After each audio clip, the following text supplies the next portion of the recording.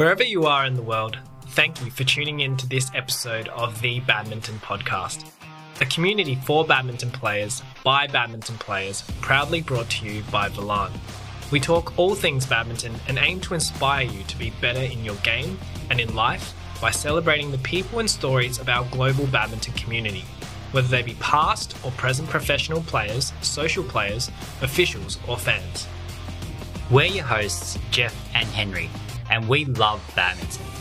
From the bottom of our hearts, we'd just like to say thank you to everyone who has listened to, shared, and been part of the podcast. It wouldn't be possible without you all. If you do enjoy our episodes and can spare just a couple of dollars each month, you can really help keep the podcast going by supporting us on Patreon. Just visit www.patreon.com/thebadmintonpodcast. We'll leave the link in the description. As people who love badminton, we all know that it's not just about the sport itself. It's about the connections you make and the things that it teaches you as a person that you're able to bring to all of the other parts of your life. That's why we want to introduce you to the book Mirror of Magico, written by Liew, a former Taiwanese national badminton player who is as passionate about badminton as us. For those who love Harry Potter, you'll want to give this one a read, because Al has authored a fantasy story where 3 different characters with varying personalities go on a journey of adventure and learning. And they realize that things don't just happen to you, they happen because of you. And by being yourself and spending time in your dreams, you can conquer the evils and be the best version of yourself. So make sure you check it out. Mirror of Magico, written by Liew. You can find it in all leading bookstores, and we'll leave the link in the podcast description.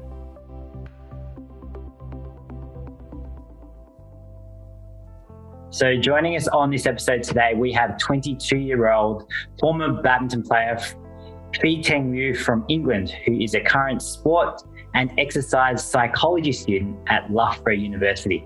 During her professional badminton days, she spent 2 years living in Malaysia and Indonesia to train, compete, and of course, eat all the yummy food there as well. It wasn't long ago that she won the English National Badminton Championships with her mixed doubles partner, Max Flynn, in 2020. Fee has a big passion for mental health and well-being and believes that having a healthy mental state and an understanding of what is going on in our minds is so crucial in succeeding in every other aspect of our personal and professional lives too. She dabbles in trail running and writing. She even has her own blog where she writes about how psychology and mental well-being can be applied into our everyday lives. Aligned with the theme from her intro so far, she is currently doing a research project on mental health in elite badminton players and how badminton differs. So on today's episode, we'll not only explore her story, but also dive deeper into this topic. But I think why people are increasingly unhappy is I think what I wrote was about the hedonic treadmill. Basically, they're always chasing more. If I can relate it to badminton, you're always chasing better results, higher world ranking, and just more and more and more, thinking it will make you happier. But at the end of the day, every high that you have only lasts a short amount of time, and then you get back to like your normal happiness level. And it's the same for every low you have. Every low you have, it only lasts a short amount of time, and then you also get back to your same happiness level. So it's like you're seeking this external thing for happiness when it's not actually going to make you happy in the long term. It might make you happy for, I don't know, a few hours or a few days, but inevitably you will get back to this same happiness level that you were before. Welcome onto the podcast, Fee. Hello. Fee, it's great to have you on this show and really excited to explore this topic of mental health and mental health specifically for badminton players with you. But of course, before we do that, just like on pretty much every other episode that we do, we love to explore players' badminton stories. So it would be great to hear about how you got started playing badminton in your own words. Yeah, so basically I started when I was around 6 or 7. I have 2 older brothers. So my dad kind of put us all in at the same time to play at a local club. And then since then, I've just continued playing up until I was, 20, I think, around 20. Around COVID time is when I kind of stopped. And yeah, I didn't know if the question was just how I started or the whole journey. Oh, no, we can go through the whole journey. So you started off playing, and then what did that look like for you? Was it something that you said you played with your brother and your dad? Was it something that you found that you enjoyed instantly and then you decided to train and compete? How did that go in terms of that? Yeah, so I guess I was playing kind of locally at a club for a few years. And I think my first competition was when I was like maybe 9 years old. It was just like a local competition. And I think I won it as well. So that was quite good. And then I guess I just kept playing. Obviously, I was still studying on the side. I just kept playing and training in the evenings. And then I was enjoying it. I was doing quite well. And when I was 12, I think I played for England for the first time.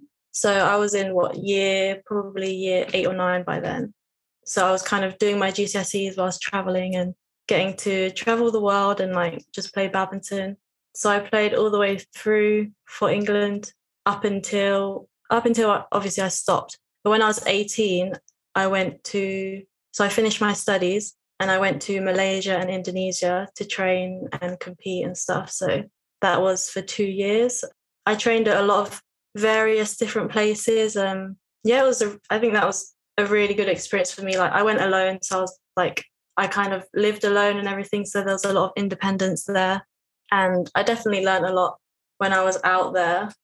Yeah, perfect. I think that it's a very condensed version of the journey so far, I'm sure, because there would have been many different experiences there that hopefully we can explore some of them as we go on in this podcast. I guess from winning your first competition at 9 years old, that's pretty incredible, especially if it's your first one. But what I find interesting is that you said from 12 years old, you already started playing for England. So what was that like, that period from before you went to Malaysia and Indonesia to train, that 12 to 18-year-old period?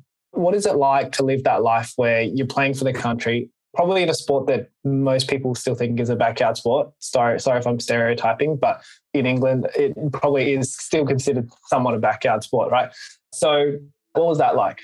I mean, it was obviously really fun because when you're young and you get to kind of travel around and represent your country, it's obviously like such an amazing opportunity, and like you definitely get a lot of recognition for it as well in your school. So kind of a lot of people knew who I was, and like I'd be the one that like was good at badminton. And I don't know if you know Sean Vendy, he actually went to my school as well. So everyone like knew him as well. But yeah, I think it was difficult, especially in A levels, to catch up with work and kind of balance the two. But I think over the years, it definitely, I guess it taught me how to balance the two areas of my life quite well. So now I can be quite organized, and it kind of helps me now. Yeah, that's great. And then so I guess when you did decide to go to Malaysia and Indonesia for 2 whole years to train and compete and eat really good food, what was the main goal behind that? Was it that you just wanted to experience full-time badminton and see how far you could get? Was it something you were planning for a long time? And how did that actually happen? Because I guess that doesn't happen too often for a whole 2-year stint. So what helped you make that decision? So I think after I finished my A levels, I always wanted to go full-time anyway, just to see what it's like and experience kind of doing full-time badminton and really just put my everything into it. And I guess I was just talking to my dad, and we just decided, because he knows a few people out in Asia as well. So that was definitely an option for me to do. And I think we just decided that would be a good option for me. It's just something different, you know? And obviously, like, it's a lot easier to find players and coaches out there to train with. So yeah, that's kind of what happened. Mm-hmm. So which clubs in Malaysia and Indonesia did you train at? Do you remember? And was it a club group? Was it like a group setting, or was it like one-on-one that you organised with the coach? So it was mainly group settings. So in Malaysia, I first went to one called Nusa Mesiri, Yep. I don't know if you know it. Yeah. Lisbon, the Sedex. Yep, I've been there. Yeah, Lisbon. That was tough. Like, yep. That's just physical. So much physical. Did you run around that oval every morning? So I didn't train at the stadium. I trained at his house. He basically has some courts at his house. Okay. And there's like few players there. Like, there's only 3 courts, so there's not many players there. But I was there. We did do track running every Thursday morning, though. That was like horrible, but it improved my fitness so much. I definitely learned so much discipline during that time, like waking up at like 4 a.m. every single day, Monday to Sunday. Like, it definitely challenges you, but no, I enjoyed it. It was really fun. Mm-hmm. And then where else in Malaysia and Indonesia? I went to, what's it called? Serdang. There's a club called Serdang in Malaysia. I went there. And then I went to another one, which was more it was like mixed one-to-one and group training with a coach called Shawal. I'm not sure what his club is called, but yeah, I kind of dabbled in a few different ones. In Indonesia, I went to Jaya Raya. Yeah, that was really good. Definitely able to play with a lot of like good players there, and the depth of players is just crazy. Like, all the younger players, they're all just so good. Yeah. Now that's really interesting. So from your experience training in England, so 18 years old, you go to Malaysia and Indonesia. What were the biggest differences that you found between English training, Malaysian training, and Indonesian training? So in Asia, I think they definitely focus a lot more on physical. I think in England, you're kind of expected to do a lot more of the physical yourself, for example, like going for runs and stuff. But there it's like the whole session would just be physical. You're not going to hit a shuttle at all. You're just going to run, or you're just going to like do shadow or whatever. Like, for example, in Miss Boon's place, Nisa Masuri, every Thursday morning, Thursdays would be a half day, but in the morning, like, you'd go hard at the track. And it was just like so tough, but you wouldn't, sometimes we would hit after as well, but it was just like purely focused on physical. And another thing is when they do their routines, they tend to be lower intensity, but longer sets. So sometimes I'd be doing like 20, 30 minutes, just doing some like practice. Whereas in England, it's very like short and sharp and with high intensity. So as far as what you've learned in say, Malaysia and Indonesia, what do you think are your most biggest improvements from being there? Everything, to be honest. Physical, definitely. Physical was the number one thing, I think, that just really improved like my fitness levels. And then, I don't know, I think because during those times I was also growing up as well. So there's like changes mentally and like the way you see the world and stuff like that, which definitely translated onto my on-court stuff as well. Great. And this is a little bit off topic in terms of training, but if you were going to name a food that's your most favorite in Indonesia and your most favorite food in Malaysia, what would they be? Oh, that's a tough one.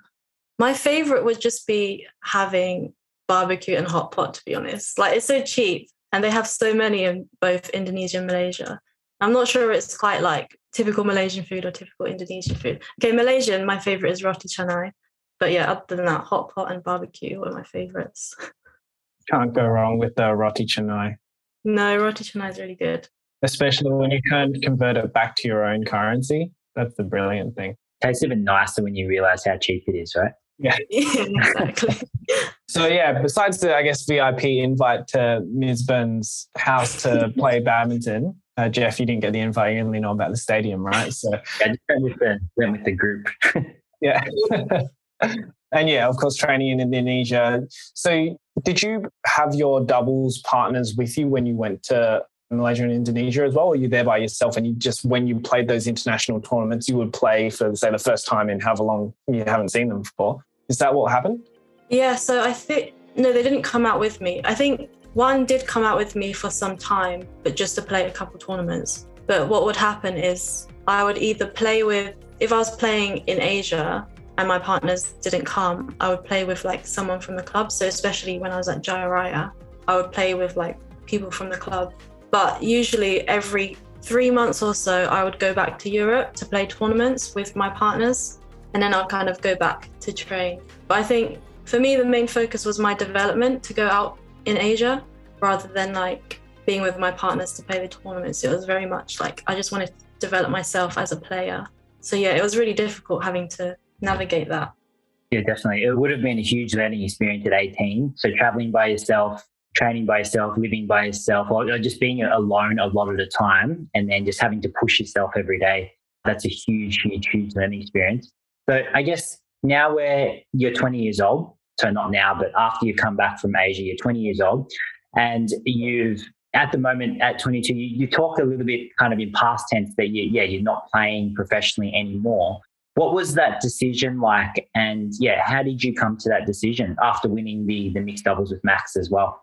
Yeah, so I think the decision kind of came before that. So that was kind of like one of my final tournaments. I think it was very gradual, to be honest. I think being out in Asia, like being by myself alone, you kind of think about a lot of things. And I always knew that when I was out in Asia, I started getting more interested in kind of psychology and mental health and like the importance of having a healthy mindset, not just for sport, but for like anything in life. And I always knew that was what I wanted to do after badminton. But then when I went to uni, when I started uni at Loughborough, I don't know, it was just a very gradual process of like, I really want to explore other areas rather than putting everything into badminton. And like, when you have to put everything into badminton, it's like you have to dedicate like so much of your time and like a lot of years to get to where you want to be. And I just felt like at that time, I really wanted to explore other areas and career paths as well, which I hadn't been able to do since I was like, I don't know how old, just the whole time I've been playing badminton. So this might be jumping a little forward, but in terms of when you were playing on the professional circuit, and I guess your topic of research is the mental health of elite badminton players, right? So when you were on the circuit, some of those internal conversations or internal dialogues that you're having with yourself, was that the spark of that interest that sort of drew you onto that journey itself? Or was it more really, that's the kind of space that I'm interested in from an external perspective? You're just looking at that sort of area or subject and you're saying, okay, I really want to explore that. Or was it really driven from within? I think badminton definitely plays a part in terms of, I think there's a lot of like small occurrences that happened over time and like gradually it just got me thinking more and more. And that's kind of what sparked the interest. And then I think I found a YouTuber online or something. I can't remember what exactly they were talking about, but it was around the topic of like psychology, mental health. It wasn't sport related, but I just found it so interesting. And then I just started watching more and more and more. And I think that's where it kind of sparked that passion, you could say. And everything I learned, I could relate back to like my life as a elite athlete and kind of just put all the dots together kind of thing. Yeah, definitely. I think that as an athlete, you're forced to learn about yourself and know yourself so deeply earlier on. I'm not saying that in other avenues that you can't, but I think in sport, especially competitive sport, it's something that you need to do. You really need to look deep inside yourself. And I guess let's move on to the topic. So basically the mental health of elite badminton players. And we will talk about badminton specifically, but your interest in this area has obviously gotten you to kind of express yourself in your blogs and things like that. And looking at one of your first blogs, you're talking about why people are increasingly unhappy. So in terms of that, what did you find and what are your thoughts about that statement? So I can't remember what I exactly wrote in the article, but I think why people are increasingly unhappy is I think what I wrote was about the hedonic treadmill. Basically, they're always chasing more. If I can relate it to badminton, you're always chasing better results, higher world ranking, and just more and more and more, thinking it will make you happier. But at the end of the day, every high that you have only lasts a short amount of time. And then you get back to like your normal happiness level. And it's the same for every low you have. Every low you have, it only lasts a short amount of time. And then you also get back to your same happiness level. So it's like you're seeking this external thing for happiness when it's not actually going to make you happy in the long term. It might make you happy for, I don't know, a few hours or a few days, but inevitably you will get back to this same happiness level that you were before. Yeah, I think that's... Yeah. The blog's relatively fresh in my mind, so I think you managed to share the thoughts that you had in the blog on this podcast episode. So, Fee, that was pretty much exactly what you talked about, the hedonic treadmill. And I guess it reminds me of, I think, something I heard a long time ago, happiness is not a destination, it's the journey. And yeah, like you were relating it to badminton. And I guess for those that are listening from a more general perspective, it's how you described it, Fee, in the blog was more about getting that promotion at work. When you get that promotion, you're like, oh, you should be happy at that time, but then you sort of revert back to normal. So I guess it's more about chasing that next big thing and constantly chasing that next big thing and thinking that you'll be happy at that point, but you never quite get there. And ultimately you live quite a dissatisfying life. Now, just a quick word from our sponsors. The Badminton Podcast is brought to you by Volant. Volant was first born out of our frustration with the confusing, bright and unsightly clothes and equipment that we saw in the badminton world. But now it's so much more than that. Our mission is to accelerate the growth of badminton by providing players with products that enhance their love for the sport. All in all, it's high quality gear that makes you look and feel great on and off the court. So make sure you check us out at volantbadminton.com and follow us on our socials at volantbadminton. But if we now sort of switch it up to badminton itself and talk about, I guess, how perhaps you perceived your life when you were on the circuit, chasing those results, is that sort of that kind of feeling that you got when you were on the circuit as well? Yeah, definitely. I think you can kind of get into a tunnel vision where you're just only focused on results and getting better, and you just neglect all the other parts of your life. You think that this is like the only thing that's going to kind of make you happy, that everything you need to put everything into it. But actually, there's so much more to an athlete than just their sport. Like, I believe everyone has like multiple passions in life. It's just whether you choose to explore them or not. And like, there's so many different parts to your identity. But a lot of athletes kind of just put all their identity into this one sport and neglect everything else. Yeah, I think that's really true. And I think when we spoke to Mark Sellis, obviously from England as well, he said, I think one of his statements was, it's only badminton. He has to remind himself sometimes it's only badminton, even though he lives and breathes it. Sometimes you have to just remind yourself of that. And speaking of that reminder that he has for himself, what did you find worked for you? So you said that you could feel yourself maybe getting into those kind of patterns where you're looking for the next thing or looking for the next achievement in badminton.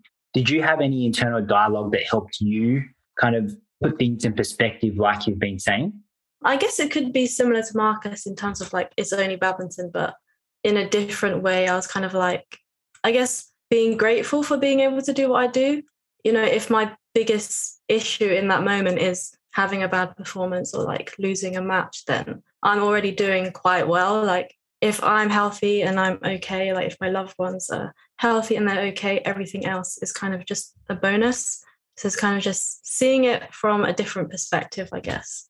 Yep. We had a sports psychologist speak to our Australian athletes as well at the start of this year. And one of the things we were talking about was nerves before playing. And of course, there are lots of strategies for nerves, right? To get yourself in the zone and to get yourself focused, etc. But at the end of it, there was the last strategy, I think you were saying, and that's just to realize how lucky you are as an athlete. An athlete's life is really short. So instead of looking at nerves as something that's debilitating and scary, think of it as a privilege, because you're not going to be able to do it for that long. And not that many people in the world are able to feel that kind of nervousness because they're not professional athletes. So I think that's a really good one. So if we go into basically your research, so we'd love to hear about at Loughborough what you're doing with this research. I know you've only just started it, and this is where we want to just flesh out some ideas about the mental health of elite badminton players. But what's this research for, and where are you at the moment in terms of your thoughts behind it? So yeah, it's for my undergraduate dissertation. So I'm in my final year now, and I'm basically interviewing, well, I haven't yet, but I will be interviewing elite badminton players around their perceived threats of kind of to their mental health as an elite badminton athlete, and the associated like coping strategies that they might use to deal with these like psychological burdens, and also just like what mental health means to them. I think for badminton specifically, actually my friend said this to me, that how it's an Asian dominated sport. So maybe because in Asian culture, I think mental health stigma is a bit higher than in a Western culture. So that could also play into like the sport and the stigma that mental health has within the sport as well, which I thought was quite interesting. Yeah, I think perhaps from an Asian culture perspective that generally speaking, people are a bit more reserved with their feelings and they tend to bottle that up quite a lot more than outside of that culture. Maybe that's just a generalization. But yeah, I think that definitely will play a role into a lot of the elite players' lives. But before we jump into badminton specifically, I know we do have a lot of, I guess, badminton players or social level players that are listening to this podcast at the moment. But when we're talking about, I guess, professional level badminton, competitive elite level badminton, before we jump into just badminton at a high level as well, I guess maybe we can talk a bit about just general sports and elite sports. So when we shift into the world of sport and I guess high level sport, high performance, what do you think changes, or does it change between normal everyday life?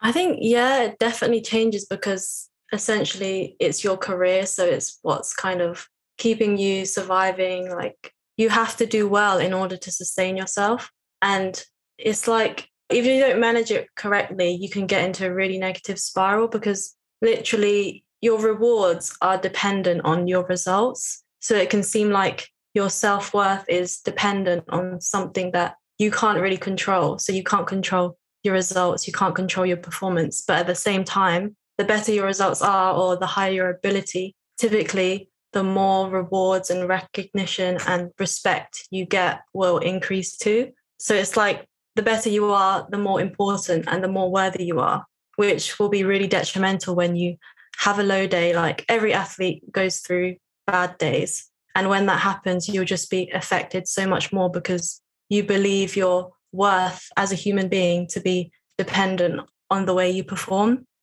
Yeah, definitely. And I think with that comes identity as well, right? So how do you identify yourself when you are a professional badminton player? Like, I think that is huge in terms of, because everyone has different roles, right? Everyone has a role of a brother or a sister or a mother or father or daughter or son. And like which role comes out most that you identify with? And with badminton players or athletes in general, I'm sure that that's the first thing they say. Who are you? I'm a badminton player. Yeah, exactly. And then when that's gone or those results don't line up, then what do you say? I'm a badminton player, but I didn't play well. It is difficult, isn't it? It's really difficult. And I think you get into a mindset where it's like, it almost doesn't matter what you're like as a person or who you are outside of the sport, because your results are just completely dependent on how you perform. And like when you perform well, you get that validation, you get those recognitions and it makes you feel good. So it's kind of like addictive as well to keep going and chasing those highs. It's like what you have to realize is every single career has its downsides. So are you just there to chase the highs and to enjoy the highs, or are you also able to embrace and accept the lows that inevitably come with it? Have you ever heard of Mark Manson? I believe so, but elaborate and maybe I'll be able to confirm. He wrote the book called The Subtle Art of Not Giving an F, if you know that book. Yeah, I do. Yeah. So basically, he didn't write this in the book, but in his blog, I remember reading it a few years ago, he said you have to like choose your bad sandwich. So essentially, every career has this bad sandwich. And rather than choosing a career that you really enjoy doing, you should choose a career that has like the best bad sandwich. So if that makes sense, so you have to like, you acknowledge that every career has its downsides and its lows, but it's like, what downsides and lows are you willing to tolerate and go through when you're kind of choosing your career? Yeah. So choosing it based on what the worst thing is. What's the best worst outcome that the career could bring? Yeah. And not just like focusing on all the highs and all the good points. You also have to acknowledge that there's like lower parts of the career as well. Yeah, definitely. Yeah. And then I guess what we spoke about just before is true for athletes generally, right? But if we go more into, say, badminton itself, I know that you've already discussed a few things with us. So you talk about, there's no real off season for badminton, is there? So it's just, you have to play tournaments all year round and be good all year round. Exactly. And then I'm just going to name a few that you've discussed with us, and it's the pressure to collect ranking points. which is really important, of course, to get in the main draw of tournaments, get world rankings, get into Olympic Games, all those things, really important. So year round, you have to play well. Year round, you have to collect ranking points. I'm going to say another thing that is not what we've discussed previously. And I think the other pressure is choosing the tournaments you play. I think choosing the tournaments that you play is also quite stressful, and there is a bit of a strategy behind it. If you can strategize your way to an Olympic campaign by playing some really small tournaments in Africa or in Oceania or in South America, all those smaller tournaments. And I think that ties into the next one, which is financial pressures, which if you have to go to these kind of smaller little countries to play these tournaments, collect ranking points all year round, then finances are a bit of an issue there. And then the last thing you talked about was competitors competing against your friends, which happens all the time, right? It's an international program. People get funding, people don't get funding, and they're your friends, but ultimately they're your competition as well, and how to manage that friendship yet. I think that's where, maybe it's just my perception, but I think that's where Asia does quite well, because I feel that their mentality is a lot more group mentality. Like say the Indonesian team, they're just like, they want everyone to be good. They care more about the nation. I had a Chinese coach, and I remember him saying to me, the flag on the front is more important than the name on the back. That's what he said. And that's what the Chinese live by as well, which I completely agree, because there's that kind of mentality there. But I think in Western countries, there's a little bit more me against you, which of course adds them to the mental pressure as well. So if we're going to talk as an open discussion now with Henry as well, do you have any other reasons why badminton is it's hard to manage the mental health side of it? Like what could be detrimental to your mental health in badminton, Henry? Oh, being put on the spot after, I guess it's hard to follow up on what you've just said, Jeff. I think there are cultural elements that are going to have a difference. Like you said there, it's hard for me to kind of say blanket statement, these are the key factors that affect all badminton players, but they're going to affect everyone in a different level. Like, for example, how you said financial pressures, they're going to impact a professional player, coming from a different context, different background, living in, say, a third world country, etc., not having the exposure that those that have, that are financially capable or from whatever background they come from, and the access that they get because of those financial benefits as well. So you might have a player that has 90% of their stress, their mental health is being driven by this financial pressure. And then all the other elements may play in a much smaller part. And I think a part of the financial pressures which also ties into friends and competitors, rivalry, etc., is also the competition for sponsorships, which I think is probably at a higher level playing a pretty big role in terms of the stress. I know having the chat to some of the players on our podcast in the past, that battle for sponsorship is a key driver or motivator for a lot of these players because they are so financially challenged as well. But I think there are so many different elements that we could, I guess, dive deeper into. But I think and I think there's going to be the challenge with your research fee is that can you really categorize everything and being like, if you have this pressure, it's 3 times the instability that you get from a mental health perspective versus this element.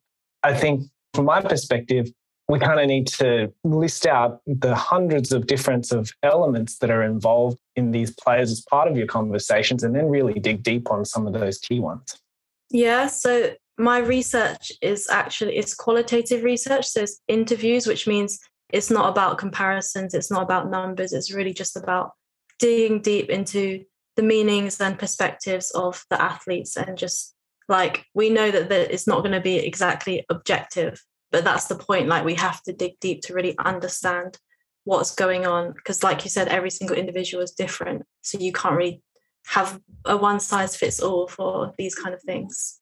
So I know you've only just started, Fee, but what are your thoughts in terms of, we've talked about a few of the badminton specific ones like no off season and the pressures having to perform all year round, but based on the other research that you may have had a look at from other sports, do you think badminton players are better mental health wise? I know it's hard to tell now, but what's your initial inkling as to if badminton players are mentally, would you call it as a healthy sport in general? I think, compared to like what I've learned about in my course, probably yes, which is probably why it's not been as researched as much as other sports. So I think there's other sports that have a lot of pressures on kind of weight and body image. So that breeds a lot of disordered eating disorders, and just like a whole culture of that kind of aspect. So I think especially like they call it lean sports, so like endurance running and things like that, you have to have a specific kind of body weight and body shape to be able to perform well. And it's kind of like the lighter you are, the faster you run, like to an extent. So there's that pressure. And I think there was this paper that said that in their culture, I think it was endurance running, the culture is like, if a girl loses her period, you need to lose your period as a girl, because it means that you're working hard. And like, I don't know the exact like wording or whatever, but basically, if you don't lose your period, you're not working hard enough, basically. And that's just really toxic in itself. Wow, that's crazy. I've never heard of that, but that's so work your body that hard that you just disrupt that cycle. That's crazy. Yeah, exactly. Hit menopause at like 2022. Yeah, exactly. It really affects the health. Wow. But I guess that's where badminton might have a bit of a strength, right? Because we do see some of the best in the world, like Yamaguchi. She's been playing well recently. She's small. Of course, she's strong. She trained really hard, but I guess maybe the stereotype for a certain body composition or lean sport isn't maybe as dominant in badminton. Of course, there are advantages of it, but I guess that's where maybe badminton is at an advantage in terms of that, not having an extra thing to deal with mentally. Yeah, like there's no one ideal body type. I think no matter what body type you have your own advantages and disadvantages that you can use when you play. So that's what's kind of good about badminton. I think there's a lot of variety.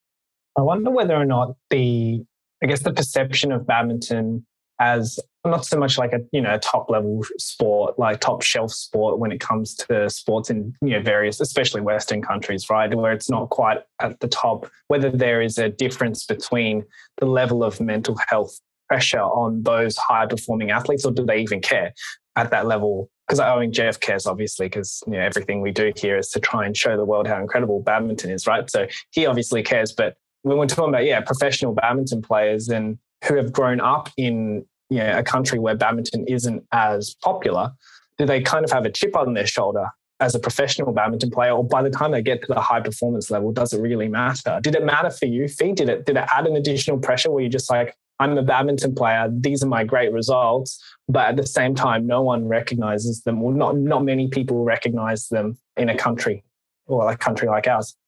I think I didn't really mind it. I'm someone who doesn't like a lot of attention on me, which is probably bad for an athlete. But yeah, I quite liked the aspect of badminton being in this kind of, obviously it's bad in terms of like it's lowly funded, but in the aspect of like no one really knows who you are. I quite liked that because I never wanted to be like, a celebrity or like famous or anything like that. I think that's where that could be a strength as well. So maybe we don't get the recognition as badminton players because it's not as well known to the public in, say, England or in Australia or, say, Western countries.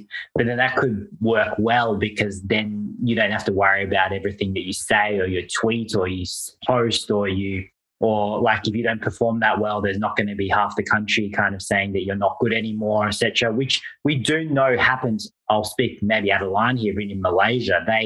To me, they absolutely crucify their players. The fans crucify their players, which obviously does not have a good effect on their mental health when they don't play well. But of course, when they do play well, they're like gods. They absolutely love them.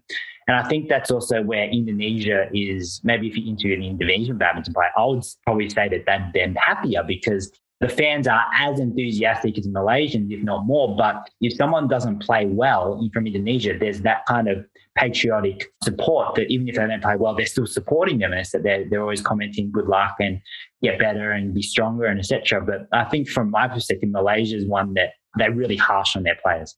Yeah, I think that definitely adds like a huge pressure. Like I think because in Malaysia, there's less players. So like they rely on this one player to do well and like they just want, I don't know, it's a tough one, but it definitely adds that a lot of extra pressure that we don't really have here. Yeah.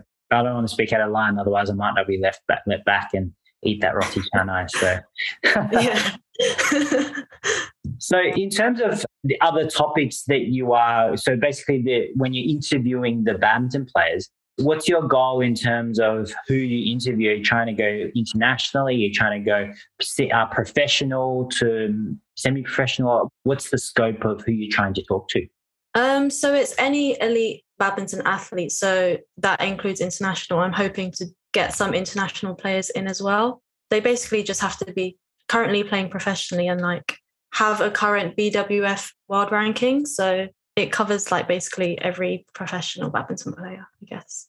Awesome. I think that's a really good segue then into how potentially any of the listeners out there can get into contact with you, Fee, because we do have a lot of listeners all around the world from, all different countries, and a lot of them will have BWF world rankings. So hopefully this could be a spark for these players to reach out to you, to maybe be involved in the survey and in your research, because obviously it's something that is really important to the sport as a whole. And we do want to make sure that the mental health is taken care of so that the sport is a healthy sport to be in and people can basically love to be involved in it. So, Fee, how can people get in contact with you or follow you to either participate if they meet the criteria of having the world ranking, or maybe find out about the results of your research? Yeah, I think definitely reach out if you do have something to say about mental health. It would be great to kind of raise more awareness in the badminton world. So definitely give me a message if you're interested in that. I guess Instagram is the best way. I'm most active on Mindfully Fee. So at Mindfully Fee, it's like my blog account kind of thing. And yeah, you can also check out my blog. You don't have to like be studying psychology to read it. I think I've kind of tried to write it in a way that it applies to kind of everyone and kind of everyday situations. And that's just my name, feetengliew.com. Yeah. Great. Thanks, Fee. So for all those listeners out there that want to connect with Fee, look at her blog, etc., we will make sure to pop that in the description for this podcast episode. Now, Fee, from Jeff, myself, the Badminton Podcast, and all those listening, thank you for sharing your story as well as your research project. For those professional badminton players that are listening to this podcast, thank you for listening, first of all. But secondly, make sure to get in touch with Fee and share your story with her and help her out with the research project, because it's definitely an exciting one. And Jeff and I are very excited to hear about the results of that one. And hopefully, maybe in the future, we can bring you on to another episode and we can talk about what you had found. Thank you. Thanks for having me. It was really fun just chatting with you guys. Awesome. No problems. Thanks, Fee. Bye. Bye. Bye.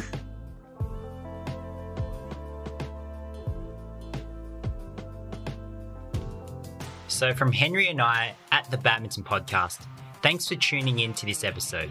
If you've enjoyed it or found it useful, be sure to share it with your family, friends, teammates, and someone outside your badminton circle too, because with your help, we can show the world how incredible badminton is. To keep up to date with new episodes and who we're interviewing next, make sure you connect with us on Instagram, Facebook, and LinkedIn at The Badminton Podcast, and on Twitter at The Badminton Pod. Feel free to contact us and ask any questions, give us feedback, or request topics for future episodes. We love hearing from you. And remember to check out and shop for your simple and minimalist badminton gear at volantwear.com. Catch you on the next episode. Bye. Bye.